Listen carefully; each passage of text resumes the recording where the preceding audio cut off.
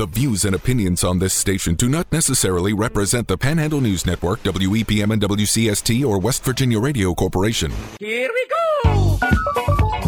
Welcome to Panhandle Live on WEPM and WCST, the Panhandle News Network.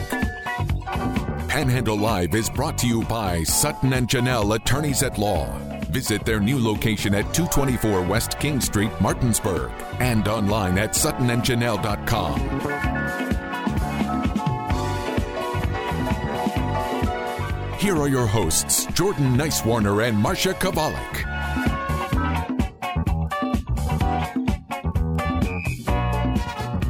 It is Tuesday the 22nd. You are tuned in to Panhandle Live, brought to you by Sutton and Janelle, a full-service law firm serving West Virginia and Maryland, helping individuals, families, businesses with all of their legal needs. Family law, criminal defense, DUI, personal injury, mediation. They provide legal counsel tailored to you. Visit their new historic location in downtown Martinsburg at 224 West King Street. You can always find them online at suttonandjanelle.com. I'm Jordan Nicewarner, and alongside me is Marsha Chwalik. Marsha, good morning. Good morning. How are you doing? Oh, hanging in there. It's a nice, sleepy, rainy Tuesday morning. It was really a little tough is. It was a little tough to get out of the house this morning.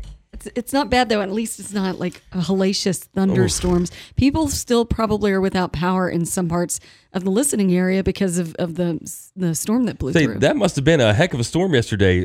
Unfortunately, I was asleep during all of it, and the dog didn't wake me up at all. But yeah, I've been seeing all the carnage of trees down and powers down and stuff, and I saw a bunch of electric company trucks riding around. And were you affected by that at all? No, you're kind of out there in the trees. We got a lot of rain, but I was listening to EPM in the afternoon, and one of the alerts came over, and it was a broad alert because it was like Northern Virginia and also somewhere in Montgomery County or somewhere, and then they're like 70-mile-an-hour wind gusts possible. I'm like, well, that is dangerous, and hail. Yeah. So we couple those together, and like that's pretty dreadful. Oh, yeah. I think that was kind of the remnants of that tropical storm kind of coming through the area. But it's bringing some cooler weather, which is nice, because yesterday, the last couple of days were just way too hot, at least for me. Really humid. Yeah, I can handle some 75-degree days, that's for sure, even if it's just a little rain here and there. But we do have our first guest joining us on the phone. It's 59th District Delegate Ken Reed. How you doing this morning? I'm doing fantastic. How are you guys doing this morning? Good. Did you guys get any damage over there in Morgan County? Not that I could see. No, not that I could see.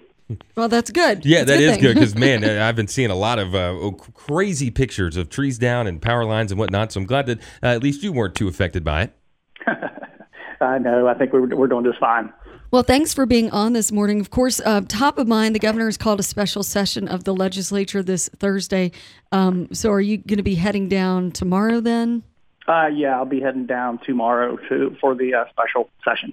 And what do you anticipate? Do you think it'll be a long session? Do you think it'll just be done in a day? What are you looking for? I'm hoping it'll be done in a day. They're wanting to reappropriate about $250 million. So I believe hopefully it'll be done in a day. And if not, do you guys have accommodations and all of that, or do you have to you got to call Governor Justice up and see if he can't give you a room? Everybody scrambles at that point, trying to find some place to stay. If he keeps you late, you guys should just all go to the Greenbrier. Ooh. Or we just take our sleeping bags and sleep right there in the chamber. That's it. See, that's it. Probably more likely, right? So we haven't had you on since the session. So you mentioned that one of the bills that you wanted to talk about was House Bill 2263. Talk about that. Yeah. 2263 is actually a pharmacy bill, which I do know quite a bit about that profession.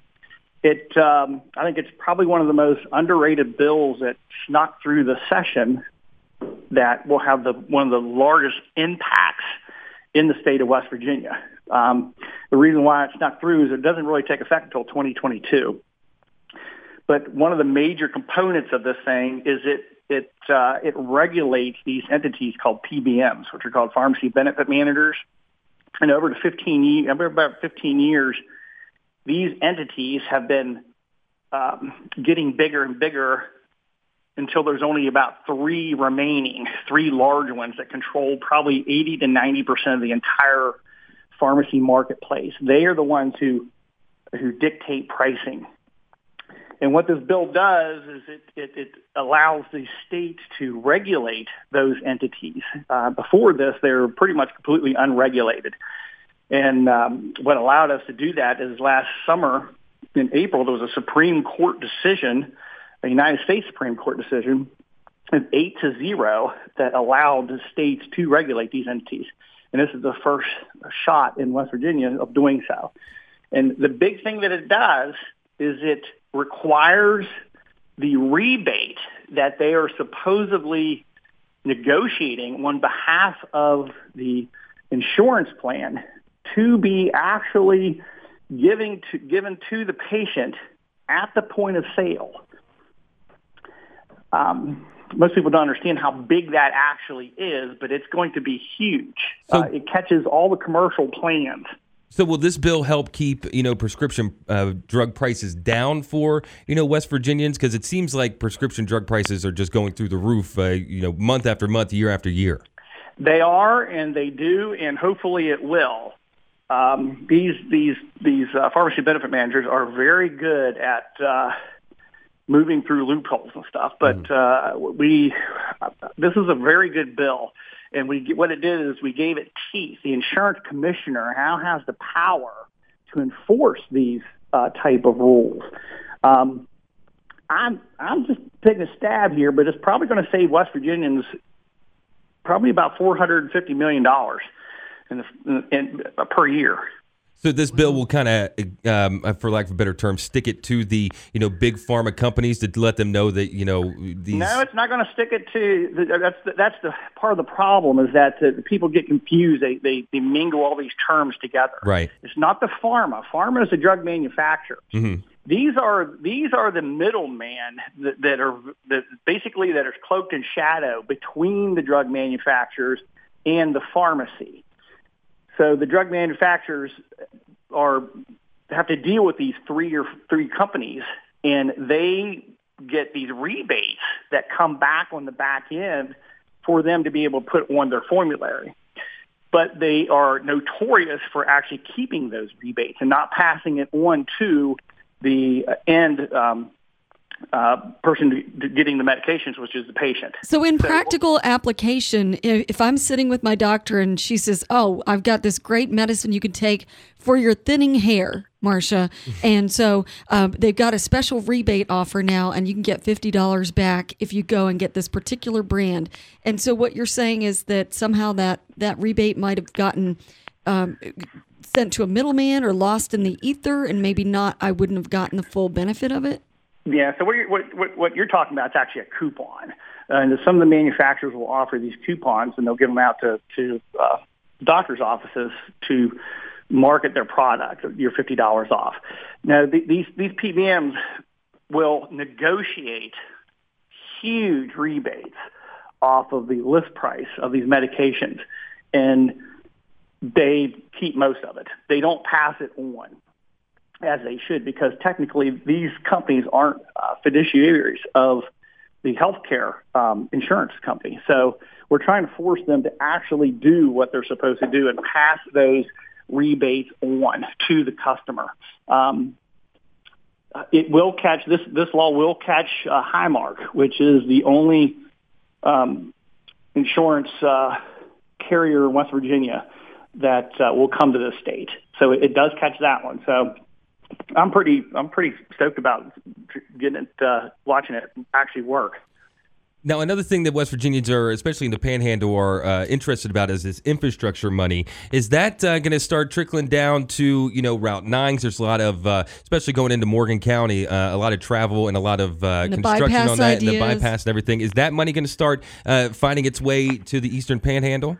Yeah, the bypass, the money is actually already there for the 522 bypass. That was approved in the Roads to Prosperity bond sale a while back, and they're actually up there. I believe they're up there cutting trees now. It's actually started for the 522 bypass. Now, Route 9, however, is in the beginning stages of that. There hasn't been any money allocated yet for that, because I'm not sure they know what they want to do. They don't know whether they want to four-lane it. They don't know if they want to just do a bypass around Hedgesville.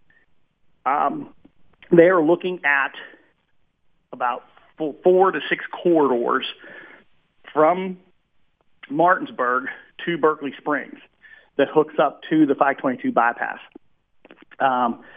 They go around to the left and to the right of Hedgesville. They've had at least two public forums. I was on the Zoom call with both of those, and they are taking comments from the public about those corridors at this point. And I think they're going to take those public comments into account and then revise some of those corridors and present ones to actually choose from. That project is like in the very beginning stages. I think they have to do the DEP studies over again and a few other things. But it is starting to move. So the answer to your question is yes. I think that money is going to start flowing towards the Eastern Panhandle. So, your district pretty much is Route 9. Yes, a lot of correct. I drive up Route 9 every day, up and back. What are you hearing from your constituents? Because when you talk about putting a 4-lane in, those of us who are just driving it think that sounds great. But those of you who might be in the path of it, who might have to give up personal property through easements, might not be such a fan. What are you hearing from your constituency? Is it mixed? It's a mix. It's a mixed bag, and you hit it right on the head. It's whether or not the road actually impacts your residence or your property. And the other big contingent that I've been hearing from is the town of Hedgesville, the residents in the town of Hedgesville. They are very vocal about what they want. They have had the opportunity, I think, a couple times to put a turn lane right there, and they've fought that. So the answer to your question is yes. If it does impact you, I do hear from those people. But for the most part, it seems that the most of the people in the District 59 are looking to fix that problem. If you ever driven through Martinsburg to Hedgesville, it is a complete bottleneck. Mm-hmm. Now, at certain times of the day. Now, another big, draw for Morgan County is Kakapen State Park. And I think it was March or May where Governor Justice announced a bunch of new attractions and a new lodge up at Kakapen State Park. Now, how do you think that's going to affect, maybe the Route 9 bypass or the traffic through there and then the county as a whole? I think it's going to do nothing but good things for the county as a whole. I don't know if you've been up there, but they renovated the old part of Kakapen.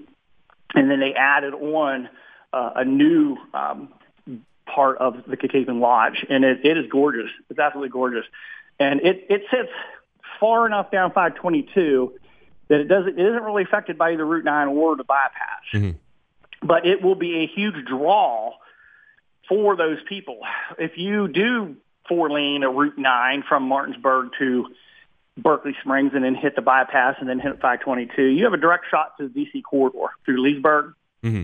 I think you're seeing that now, but I think you're going to see a dramatic increase in people from the east part of Maryland, Virginia, Northern Virginia start to visit more often to Morgan County, which is kind of ironic because lately I've been seeing a lot of New York plates. Everybody trying to get out of the cities. Yeah, everybody's trying to get out. Right. But no, the park is an extremely exciting part of the whole picture of what's going on up there. We recently just got a substance abuse clinic that's going to be going into one of the old schools that is up there. We're looking forward to that to help that part of the problem. There is a lot of really good things going on in Morgan County, in Berkeley County, since I represent both districts, that I'm really happy to be part of. We're speaking with 59th District Delegate Ken Reed. Now, we have about a minute and a half left. Other than House Bill 2263, are there any other pressing issues on your docket going into this special session? No, I'm a new delegate. Therefore, I haven't really been invited to the big parties that make these decisions. I'm in seat 100 of 100. So that tells you where I'm at. Well, goodness. But if somebody wants to ask, I will definitely give them my opinion. Absolutely. But so far, they haven't. Absolutely. Well, 59th District Delegate Ken Reed, thanks for calling in today and sharing a little bit about the happenings over in Morgan and Berkeley County. All right. Thank you so much, guys. Thanks. Have a good one. And stick around for more here on Panhandle Live on WEPM and WCST, the Panhandle News Network.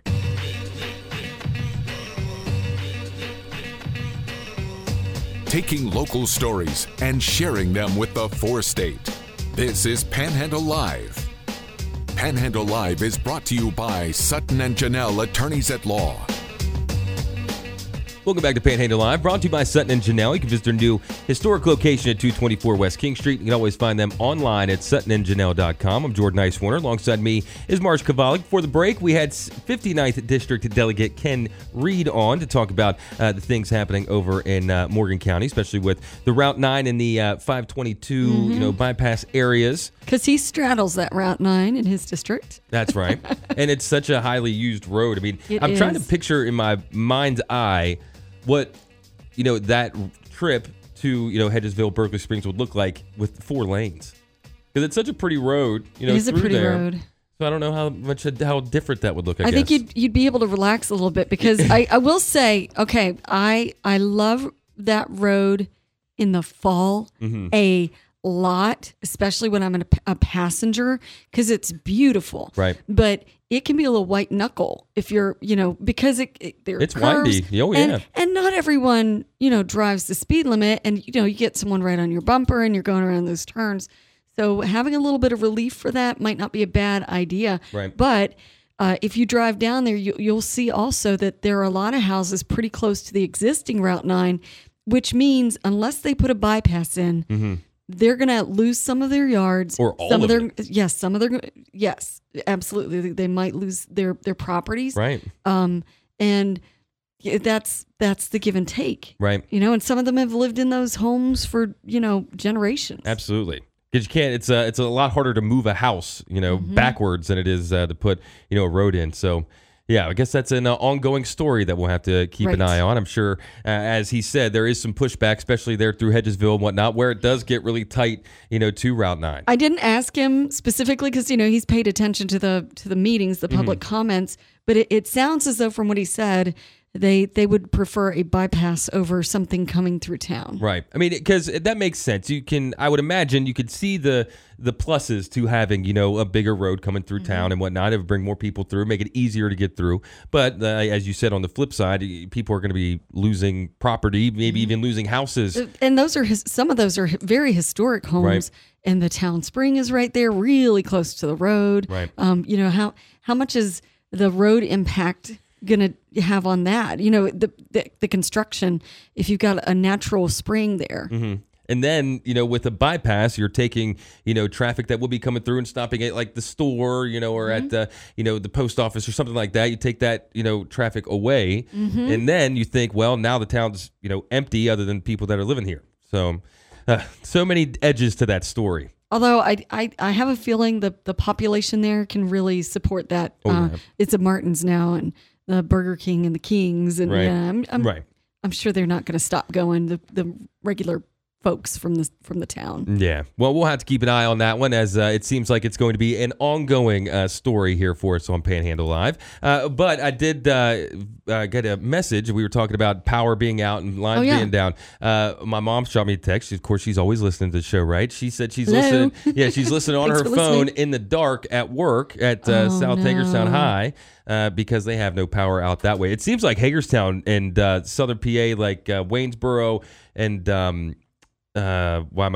Chambersburg and whatnot, got hit really hard by that storm last night. Well, I know I had it on one of my newscasts this morning for our FMs that Hagerstown Power Light Department or whatever, they were like, we're working through the night. We're trying to get all this, resolved. So do they have summer school today? If they Was that scheduled? If they do, it'll be like the classic by candlelight summer schools, I guess. Today it's a prepper class. I would like to do that. I saw, I think it was Washington County Schools. They were looking for a prepper teacher. They probably called it something else. It wasn't prepper. Prepper class? And what class do you have fourth period? Oh, I got prepping. I don't think they called it prepper. They call it survival or something. Anyway, cool. Now I feel like I should take my words back. You need one of those bug out bags, right? Yeah, that's it. The bug out bags. They didn't call it a bug out teacher either. But that would be a cool class name. Bug out class? Yeah. That'd be neat. Homes instead of homesteading. Yeah, that's right. So, But if you are experiencing any, power outages, cable outages, if there's road closures, trees down, anywhere here in the Panhandle or in the listening area, feel free to let us know over on our Facebook pages. You can always shoot us messages on there, and we will get that news out because it seems like that was a pretty bad storm around the area. But another thing we want to talk about briefly before we head to the break and then bring on Bob O'Connor, a local historian, to talk about local history, is Custard's Last Stand, the 145th anniversary remembrance. It's going to be at 7 p.m. Friday, June 25th, this Friday at the Church of Christ at 290 South Green Street in Berkeley Springs, West Virginia. I'm just going to read the blurb as it's typed out. On the 145th anniversary of the Battle of Little Bighorn, award-winning author and military historian Steve French, that we've had on the show before, will present an illustrated talk that will examine the background to the battle, the fight, its aftermath, and role in popular culture. Now, this is free and open to anybody that's interested and wants to come by. And if you want some more information on that, you can call 304-258-2563. It is hard to say that without saying custard. Was I saying custard? I would have a hard time saying it without saying. I that's one of those I have to think about. Custards. I'm more than likely was saying custard. That's probably an ice cream shop somewhere. Custard Last Stand. Yeah, that would be a great ice cream shop name. Custard's Last Scoop. What do you think? No, it's an ice cream stand. It has to be the ice cream stand. Yeah, that would be pretty perfect. Good. But yeah, Custer's Last Stand, the 145th anniversary. Follow me for more business tips. It's going to be on Friday at 7 p.m. We'll have that over on our Facebook page as well. But after the break, we have local author and historian Bob O'Connor on to talk about, again, local history. So stick around here for more on Panhandle Live on WEPM and WCST, the Panhandle News Network. It's Panhandle Live on WEPM and WCST, part of the Panhandle story for 75 years. Here are your hosts, Jordan Nicewarner and Marsha Chwalik.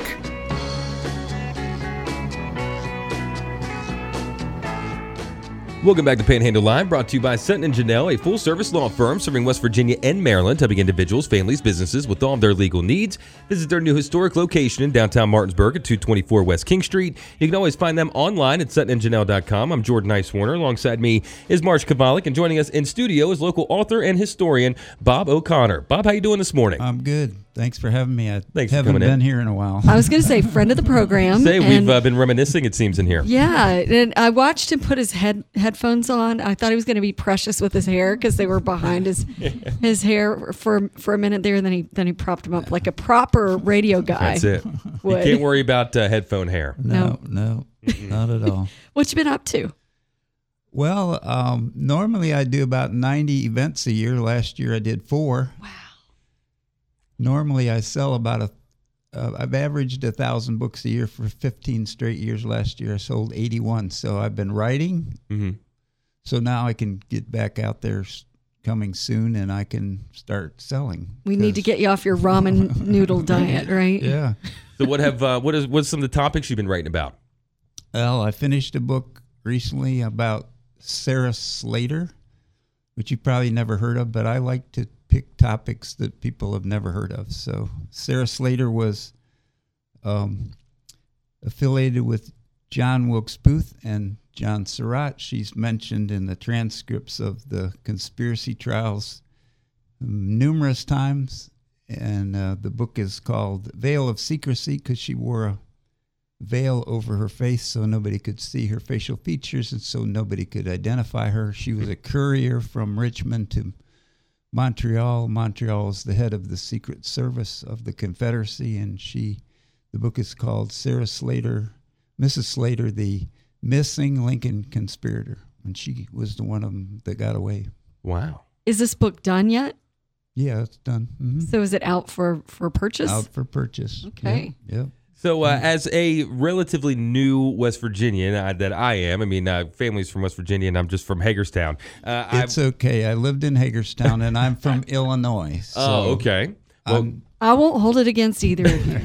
Say, Marsha's definitely a true West Virginian. But one thing that I found fairly interesting was over the weekend was West Virginia Day. And in Maryland Day isn't, I don't even know when Maryland Day is, to be honest. But so it's meh. Yeah, it's you just know it's on the calendar at one point. But West Virginia Day is a pretty big deal. Now, what, in your opinion, why is it such a big deal for West Virginians? Well, because number one, it was much more current than Maryland's entry into the Union. It was 1863, and it's also interesting because it was the only state that was formed during the Civil War, and there's still controversy about it today because some people think it was done illegally. What, breaking off from Virginia? Right. They want us back? No. Because people say that the process they went through was illegal. The U.S. Constitution says a new state may be admitted by the Congress into the Union, but no state shall be formed or erected within the jurisdiction of any other state, nor any state formed by the junction of two or more states or parts of states without the consent of the legislatures of the states concerned as well as Congress. So West Virginia needed to ask the Commonwealth of Virginia if it was okay to split off. Yeah, but weren't they trying to leave the Union themselves? They already left the Union. Why did we need their big fat permission? There was no state of Virginia. That was called ex-Virginia. In fact, the governor was called ex-Billy Smith. Extra Billy Smith. Really? He was the governor of extra Virginia. Well, you would think that West Virginia would have been the extra Virginia. Right. It doesn't make sense. So there was nobody to ask. So the officials in West Virginia set up this quasi-government called the Restored and Reorganized Government of Virginia. And they asked them, and they said, sure, go ahead. Yeah, by all means. Hey, buddy, you mind if we start a state over here? Sure. Okay, friend. Sure, see you later. Well, if you're not going to be a state, if you don't want to be a state, you can't have the rights that you would normally have as a state. You can't have your cake and eat it too, so to speak. So, But here we are. So now Virginia comes back into the Union, and they say, excuse me, we lost 2/3 of our land mass to these little guys over here. Seriously? We were 2/3 of their landmass? Yeah. Wow. So it is. I'm not a map guy. Yeah. Either. So, But I love So you're not a guy either. right. So, but I hadn't thought of it in that, like, really, that terms 2/3 of what they had property wise, because property, big deal. Right. Wow. No And- wonder they were ticked off. Well, and most people think that the state was formed because we didn't believe in slavery, but that's not true. We didn't believe in slavery, but that's not the reason that West Virginia split off. From the beginning of the state, the Commonwealth of Virginia, there were two laws. One that said in order to vote, you must be a male and you must own 25 acres of tillable land or 50 acres of non-tillable land. We could definitely get 50 acres of non-tillable land out here in the mountains. Yeah. But most people in the western part of the state didn't own that land because it wasn't tillable. So it wasn't any use to them. Why would you go buy 50 acres just so you could vote? That doesn't make any sense if you couldn't use the land. And so there were very few voters in Western Virginia. The governor, the justices of the Supreme Court, and all those top officials were elected by the legislature. Well, who had more votes in the legislature? The eastern part of the state, because they had more voters, and it was based on number of voters. So from 1776 to 1850, that restriction was there. So anytime Western Virginia wanted anything, they didn't get it. So is that why Virginia was so, I guess, easy to let go of, Western Virginia, because it wasn't, the most, I guess, economically, developmentally Well, land? It wasn't any. They didn't even care. The eastern part of the state, all their commerce came from across the ocean. The western part of the state, all the commerce came from north and south because there was a mountain range there. Right. So it wasn't even easy to get from one side of the state to the other because of the transportation at the time and everything. But it's just interesting. It's very complicated, but it's just really interesting. And one of the funny parts of the story is in Lewisburg, there's a building called the Transylvania Lunatic Asylum. Yep. And they use it for a lot of Halloween events now. And it's actually the largest stone-cut building in the Northern Hemisphere. Has like 900 rooms. I'm pretty sure I saw a ghost there once on a tour. And it was the Weston State Hospital. I said Lewisburg. I think it's in Weston. Yep. And that building was built pre-Civil War. So when West Virginia became a state, Virginia came back after and said, you stole our hospital. Now, Virginia put that hospital there so that if anybody went there that was nuts and escaped, they wouldn't be able to find their way back home. Yeah, it'd be a little tough to get back to Virginia from there. And so it was self-contained. They had their own orchards. They canned their own fruits and vegetables. They had their own meat processing plant there and everything. It was all self-contained. They had made their own electricity and everything right there. That building is still there today. So and Virginia still can't have it. Well, they sued, and the Supreme Court ruled that West Virginia had to pay them back. Really, like $20 million for the building and everything. What year approximately was that? Well, it was the late 1800s. Okay, and it took them till like 1931 to pay it back. But now they've got the deed and the ghosts. And the ghosts, yeah, there's all kinds of ghost adventurers well, I would there. think so, because it was a mental institution. I would think there'd be a lot of ghosts in there. It's creepy. It's a creepy place. It is. And the cells in there are really small, where they kept the mental patients. So people would be very frustrated in life and possibly afterward. So if you go over to Parkersburg, to the Oil and Gas Museum, there is talk about how those resources played into the making of the state, and how the money from those might have helped ease that process along. Well, the railroad was really important too, because the railroad, the B&O Railroad, when it crossed the bridge at Harpers Ferry, went into Virginia, and went into Virginia all the way up to almost Cumberland, and so there was a concern about the future of that railroad, because it was in two states, one state in the north and one state in the south. So that's not awkward. Good. Yeah, that's not good. Goodness, we're speaking with local author and historian Bob O'Connor. Now, you said you've been doing a lot of writing. We've already talked about one of your books that you finished up. Any other interesting topics you've been dabbling with? Well, I have a trial series coming out. They're all fiction, but they're based on the real record. Mm-hmm. These are trials of people that should have gone to trial but never went to trial. Okay. Now, trials for what? The Civil War. Oh, okay. Now, any certain... So we have the trial of John Wilkes Booth. Right. He never went to trial. Oh. He was shot in the barn. Mm-hmm. So what if there would have been a trial? What would they have found out? Probably the veil. Lady in the Veil. They'd have found her out. Except I'd already written a book about her. So. That's true. The trial of Jefferson Davis. Jefferson Davis never went to trial. The U.S. government didn't want to try him because they were afraid the Constitution would be tried, and they would find out that secession was legal, and that would be embarrassing to have fought a war for something that was actually legal. That was allowed. Seriously.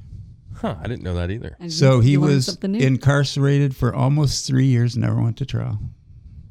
They finally just said, forget it. And the third one is the trial of not Civil War. The third one is the trial of Lee Harvey Oswald. Ah, yeah. Another one who never went to trial. So when you concoct these, and you said they're fiction based on real events, and of course the trial never happened, do you put yourself in any of the positions of like the prosecutor? How do you research what a defense would have looked like? Well, it's pretty obvious in each of the trials that there's a lot of testimony that's been done since.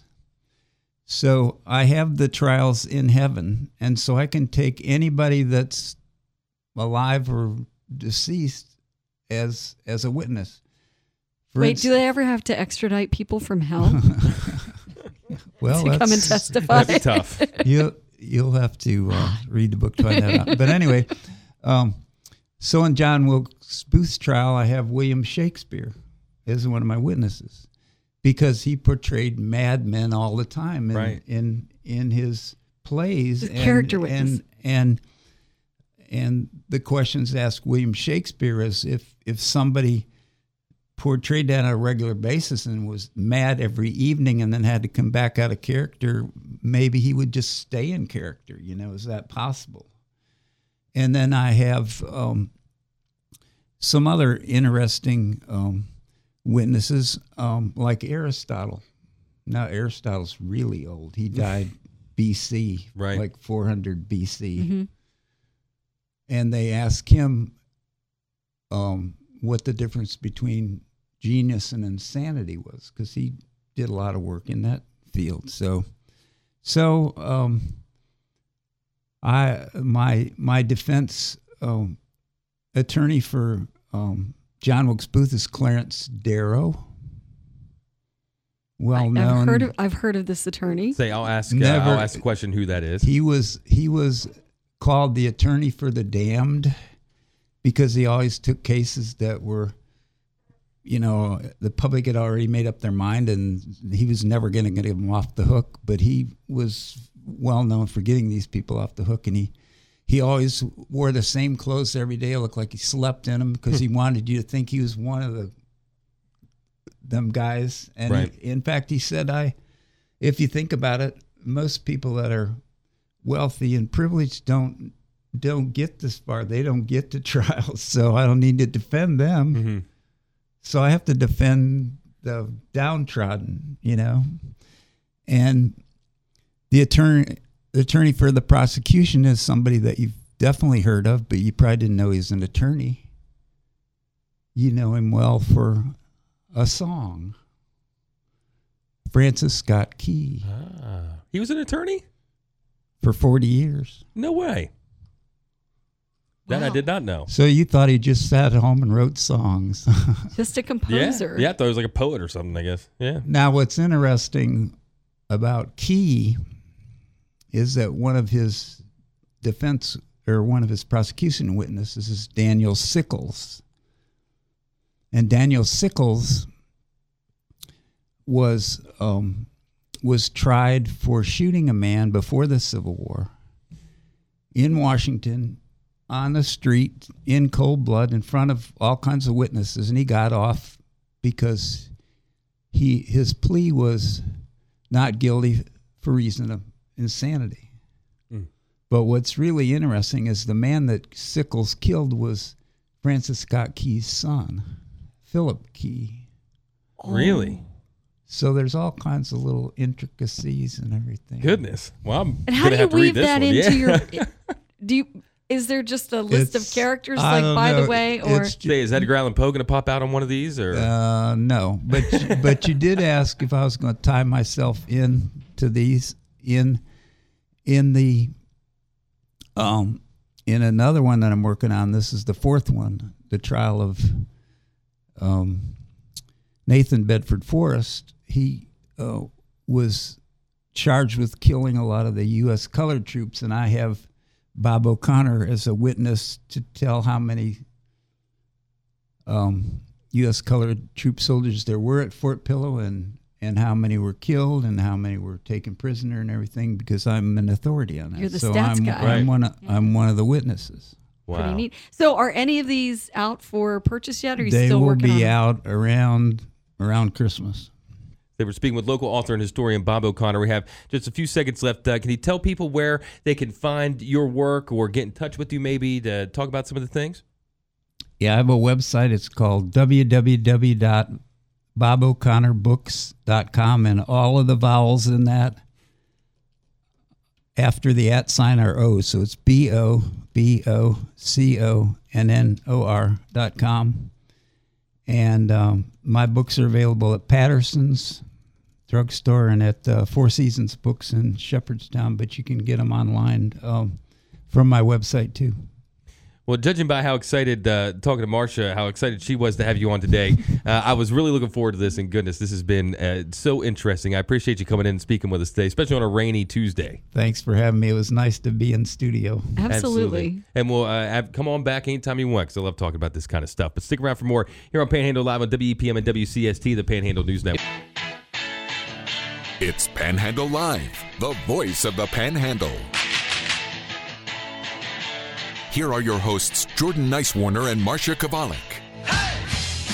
Welcome back to Panhandle Live, brought to you by Sutton & Janelle, a full-service law firm serving West Virginia and Maryland. You can visit their new historic location at 224 West King Street in downtown Martinsburg. You can always find them online at suttonandjanelle.com. I'm Jordan Nicewarner. Alongside me is Marsha Chwalik. And what a nice conversation with local author and historian Bob O'Connor today. Told you he was cool. That was really neat, especially talking about the Trans-Allegheny Lunatic Asylum. That place is super interesting, but super creepy. We stopped there. I was on a college visit to Davis and Elkins, and my dad's aunt or somebody in his family lived directly across the street from that when it was still operating. Oh, so my dad was always telling me stories about people walking the grounds and stuff when it was open. People walking the grounds. Oh yeah, when it was functioning and open. But then we stopped there, and it's definitely an interesting place to go see. I would tell anybody to go visit it. But if you might be a little afraid of ghosts or creepy places, that might not be the place for you. Okay, so if you didn't know what it was and you walked onto those grounds, would you automatically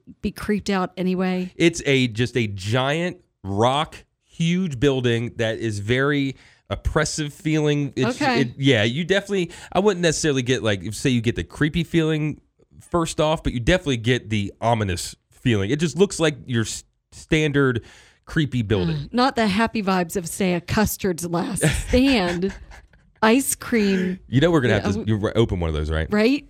We'll have to do it. That would be pretty Dibs cool. on branding. Oh, yeah. I think I've probably seen it somewhere. Custard's Last Stand. Which we're actually referring to Custer's Last Stand, which will be a presentation by another friend of the program, Steve French. This Friday, Church of Christ, Berkeley Springs, begins at 7 p.m.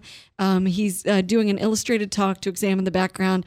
As the 145th anniversary is remembered, it's free and open to the public. Absolutely. But if you missed any of the show today, you can always listen back over on our Panhandle Live Facebook page. To get things started this morning, we had 59th District Delegate Ken Reed on to talk about the special session going on down in Charleston this week, and also Route 9, Route 522, all the things happening with that. And then, of course, before the last break, we had Bob O'Connor on to talk about all kinds of local history. That's a very interesting conversation. So make sure you're listening back to that over on the Panhandle Live Facebook page. But that will do it for us today. For Marsha Chwalik, I'm Jordan Nicewarner. This has, of course, been Panhandle Live on WEPM and WCST, the Panhandle News Network. Have a great rest of your day. Try and stay dry out there, and we'll see you tomorrow.